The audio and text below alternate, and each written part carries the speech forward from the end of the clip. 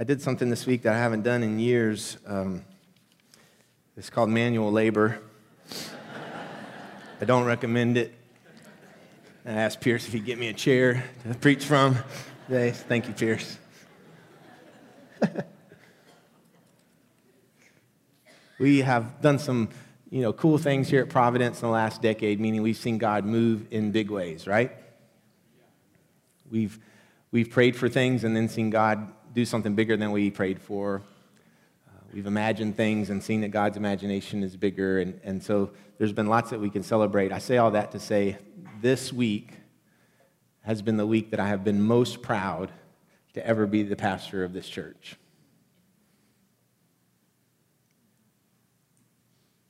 This week.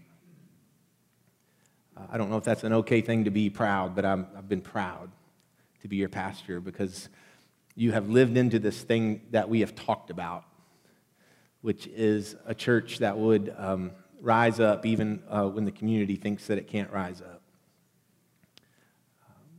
As Regina mentioned, so many of you have served, but it hasn't just been the organized serving. I've seen you, is what I want to say. I've seen you living out our faith, living out our vision, and I just wanted to thank you for that. Early in the week, Pastor Mark and I took some time to go into the neighborhoods to see our people and to see what was going on, and it's like every curve we went around, there'd be one of those brave, strong, known love shirts, or there is hope shirt, and you guys were there. As soon as you could be there, serving your neighbor, taking care of people, loving them, calling us over to pray, saying, hear this story, and us being able to circle up right in devastation and ask for God's help. And so I just wanted to say thank you. I received a message last night or a post or something on Facebook that I wanted to read to you. And it was from a guy who was going to work over on Catalpa Drive, which is right near Triple Crown behind Walmart. That was greatly hit. And it's where our afternoon shift of about 100 people went out. And he wrote this. He said, "My friend Ray and I were sent over to Catalpa to clean up, and we found our friend's house and began our cleanup, very slowly creating 3 huge piles of metal, wood, and trash. The bad thing was," he said, the piles were in the backyard and needed to be up by the road. And I told Ray we could come back another day with a skid steer to get this all moved. He said, we worked for over 4 hours with just the 2 of us. And then, he says, I look over, and there's this wave of people coming at us. He said, it was like 100 people. And I stopped and watched in awe as this wave of people made short work of moving these piles to the front, then began to cut and remove other trees that we had no hope of even touching. The wave not only worked through this yard, but kept going strong up the hill. There was a new tornado that I saw today, a tornado of selfless people with love and compassion. So thank you, Providence Church. As Regina said, we're just getting going. We're honored that the city and community is allowing us to be a part of what's going on. We'll keep you informed, and I just want you to know that we're going to do our thing, right? We're going to keep doing what God has called us to do. Now I want to share some things with you in my sermon for today, but I want to tell you this first. I wrote this sermon on Monday morning. I just want you to know that up front. I've made some little changes to it, but for however God works, I wrote this sermon on Monday morning. It starts like this. In the Old Testament, when the people of God were grieving and hurting, when the people of God were so sad and broken, not just an individual person, but a community of people, they would take and place ashes on their heads. The ashes were a visible sign so that people could see that they were saying, we're not okay. Everything is not right. It was a way of saying, at times, I have messed up in my own life, but it was also saying this life has just sort of messed up. So those two things together, the ashes on the head, were a sign of that. In the scriptures, you'll hear about ashes and sackcloth. Ashes and sackcloth. The sackcloth was a coarse, scratchy material that you would put on over your body. So you can see it, right? The ashes on the head were the way of showing the other people, this is where I'm at. And the sackcloth was a way of you physically feeling what you're feeling on the inside. So you'll hear a story in the Old Testament of a commander named Abner, an honorable man who was killed. And when David heard about it, he put sackcloth on and sat down. When Jacob heard that his son had been killed by a wild animal, he put sackcloth on. But again, not just an individual thing, but a communal thing. There was a time that a royal edict went out that all the Jews would be killed in the province in the time of Queen Esther, and Mordecai and all the Jews of the province lay out in the street in sackcloth and ashes. When Jonah came to bring a message to Nineveh that they had gone too far in their wickedness towards God and that they were in big trouble, it says from the king all the way on down, the people put on sackcloth and ashes. They even put sackcloth on the animals. They said, maybe, if God can see this, maybe God will yet relent and show us compassion, and God did.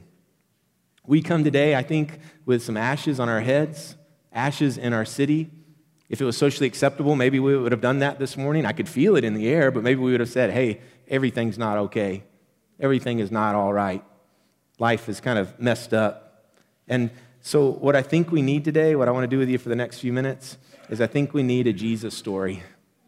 So I want to read to you a Jesus story. It's from Luke chapter 5.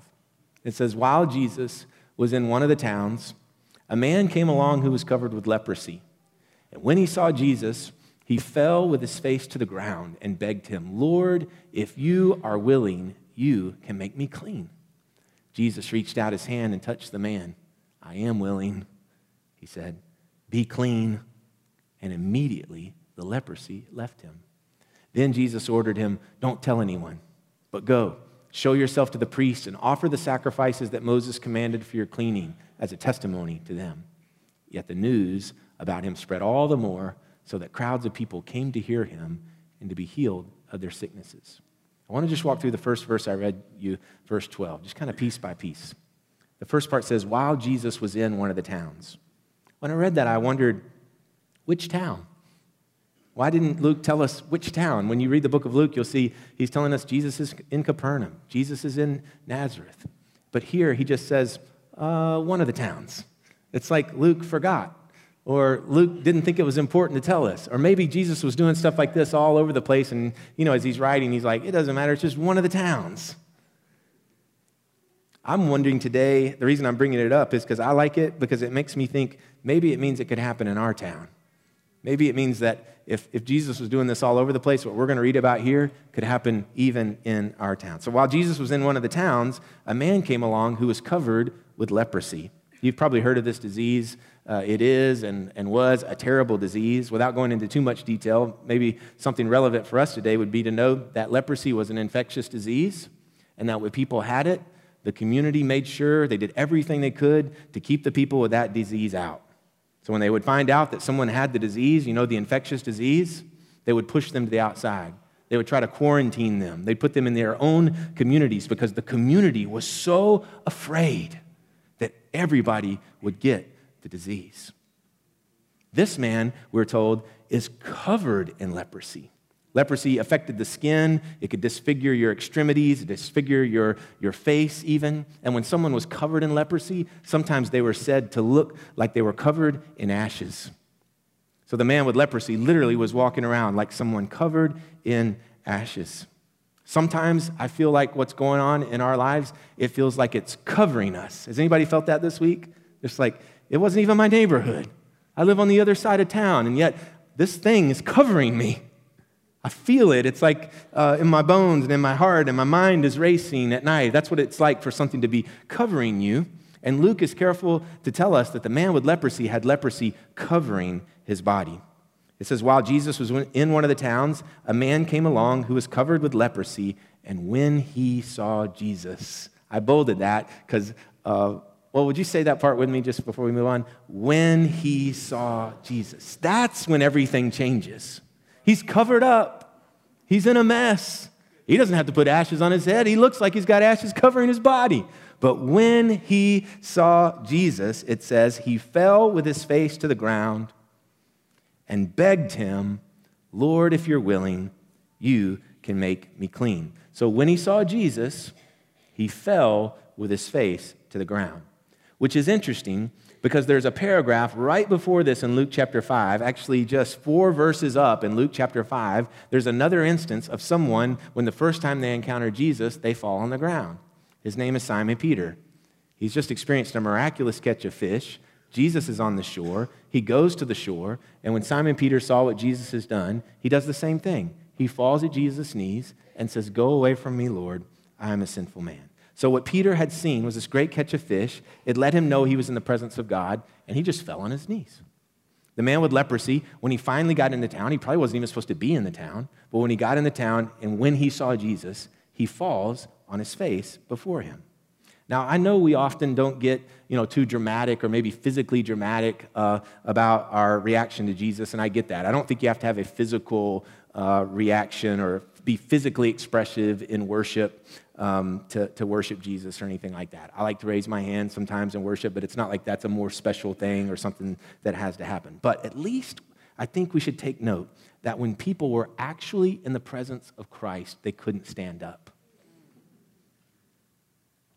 That when Peter got there, he's like, I better get down on the floor.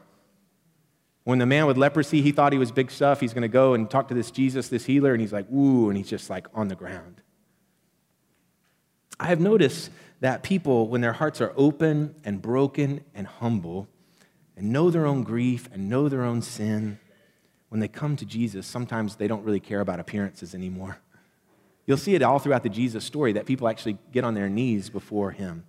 And so let's keep that in mind as we read that sometimes when you're broken and you're humble and you're grieving, you just don't care what it looks like. You're just like, there's Jesus, I'm falling down. I don't care what people think. So why did the man in Luke chapter 5 fall to the ground? He was covered in leprosy, for goodness sake. His body was disfigured. He was an outcast and ostracized by his community. He felt like Jacob felt when he lost his son. He felt like Nineveh felt when they were told they were in big trouble. And so he was covered in it. It's then that the man with leprosy does something that is significant but common. You actually just witnessed it this morning. It's significant but common. It happens all the time. Billions of people have done it. And that is, he calls Jesus his Lord. Mackenzie just did it. Last Sunday, we had 8 people that I know of, a 7-year-old, an 8-year-old, an 11-year-old, a 16-year-old, a 56-year-old, all who were just people sitting in this church building who said, Jesus is my Lord. Isn't that crazy that the first 2 people that we're told about that actually say Jesus is Lord is a sinful fisherman? Any sinful fishermen in the house? I see you. Yeah, Steve. Yeah. I see you. A sinful fisherman and someone else who's just covered up in pain? The first people that were told say, Lord, Lord, fall on their face before Jesus. They said, Lord, if you are willing, the man with leprosy says, if you're willing, you can make me clean. And it's with that statement that the man with leprosy steps into this great mystery of faith and hope that every Jesus follower since has stepped into. What's the mystery I'm talking about? Here's the mystery. Jesus, I believe you can heal me. Jesus, I want you to heal me. Jesus, will you heal me?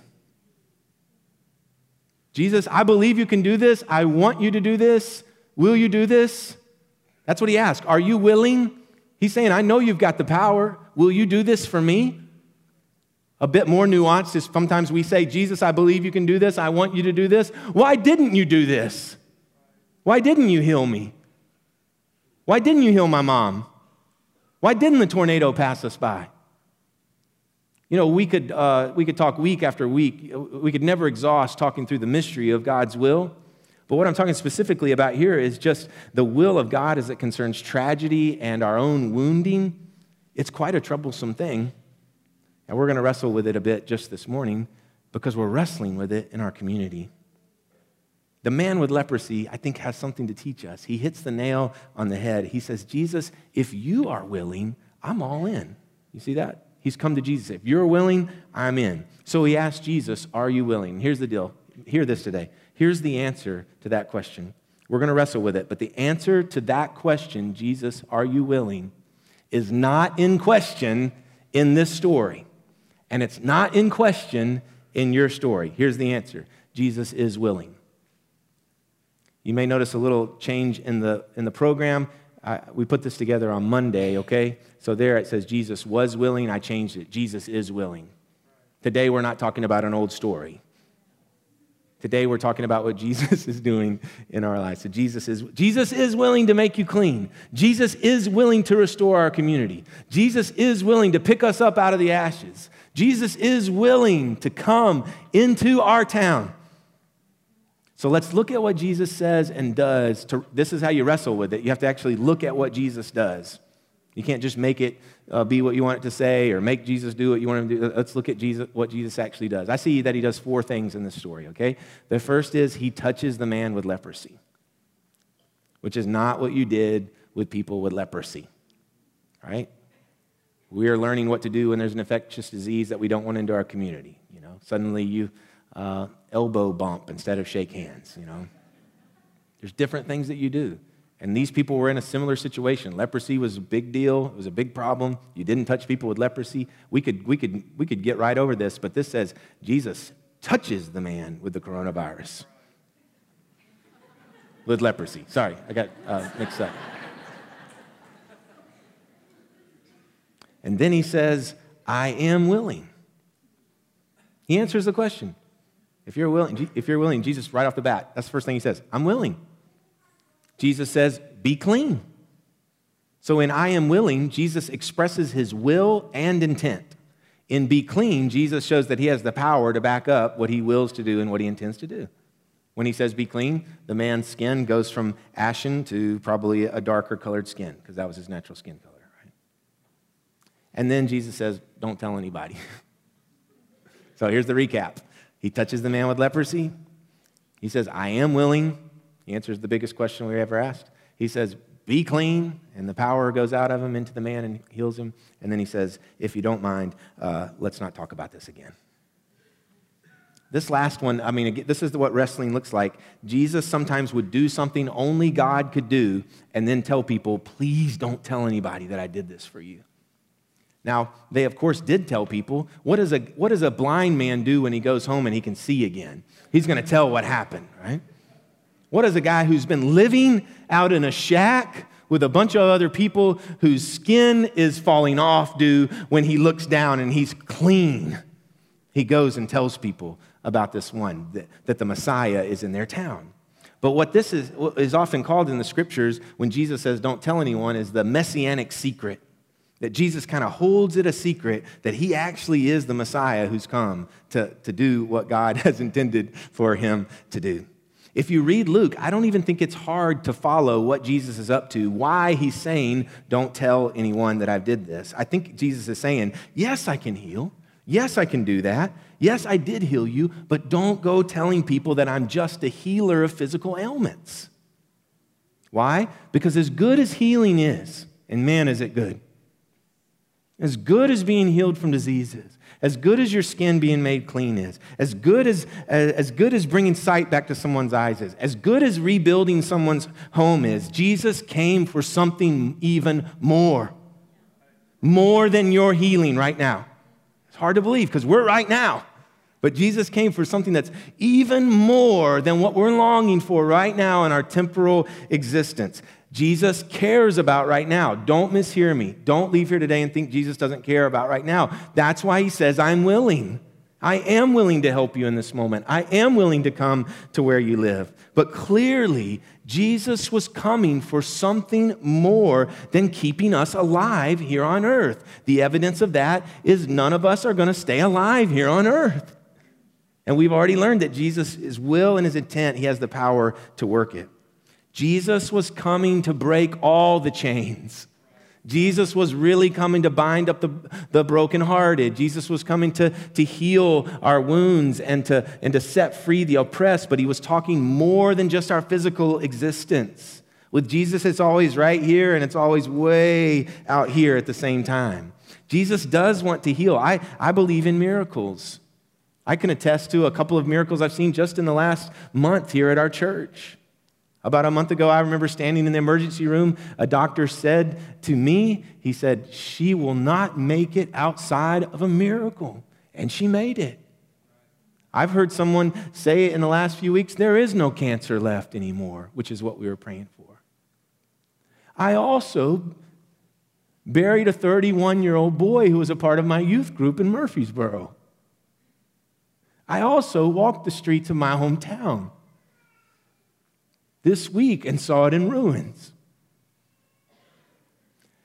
All I'm saying is I don't have full understanding. There's some mystery in this. But I know that God wills that none of us should perish. And that doesn't mean you will be healed in this instant and kept alive forever on earth. That hasn't happened to anyone except one person. What it means, guys, is this. You will get a new body one day. And Jesus is the one who came to make a way for that. And that didn't happen in whatever the unnamed town was that the guy with leprosy was in. That happens in Jerusalem, and that's where we're going. It doesn't matter what town that the man with leprosy got healed in. Amazing event, but that's not the cosmic event that the whole world needs from here to eternity. We need what happens in Jerusalem. So listen to what Peter said one time, the one who fell at Jesus' feet when he was wrestling through the timing of God and what God was up to. He said, "The Lord is not slow in keeping his promise, as some understand slowness. Instead, he is patient with you, not wanting anyone to perish, but everyone to come to repentance." Right? We think, God, where are you? You're being slow, Lord. Things felt slow this week. We got to fix this up. We got to get this town back to the way it was last Sunday. You're being slow. But no, what Jesus is working us towards is not just physical healing and physical restoration. What God wants is for none of us to perish. And it's talking about spiritually. He wants everyone to come to repentance. The scripture that I shared in my friend Brandon, a 31-year-old boy, I call him a boy, he's not a boy, who died in a car accident, was this scripture from 2 Corinthians chapter 5. It says, "For we know that when this earthly tent we live in is destroyed," this is the earthly tent, that's why I'm sitting in a chair, right? "We have a building from God." We've seen all kinds of buildings be knocked down, but this is talking about an eternal house in heaven, not built by human hands. Meanwhile, we groan. Has anybody groaned this week? We groan, longing to be clothed instead with our heavenly dwelling. For while we are in this tent, we groan and are burdened, because we do not wish to be unclothed, but to be clothed with our heavenly dwelling, so that what is mortal may be swallowed up in life. Now, the one who fashioned us, here's the real creator, the one who fashioned us for this very purpose. What's the purpose? To be clothed in an eternal heavenly dwelling.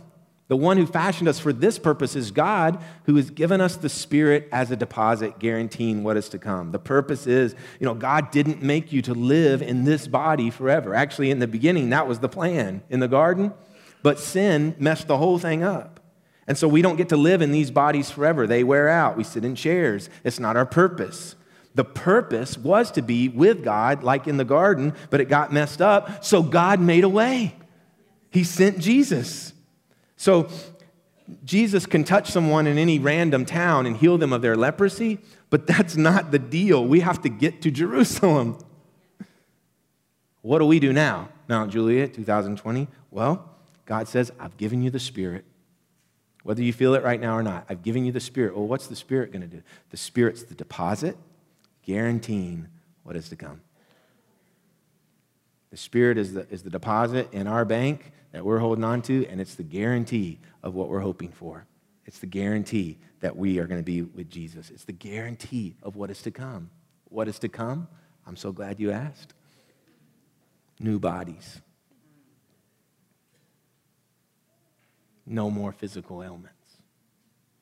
No cancer. No drug addiction. No coronavirus. No tornadoes. Our town has been knocked down, but this is not the end of the story.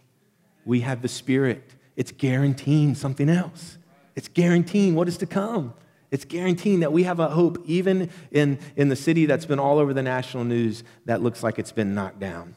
So that's why the church is so important, because we are the ones who come together and we look at each other like family, and then we go out into the neighborhood yards. And then we come together and we look at each other and we worship God together, and then we go out again. We can do this crazy thing, guys.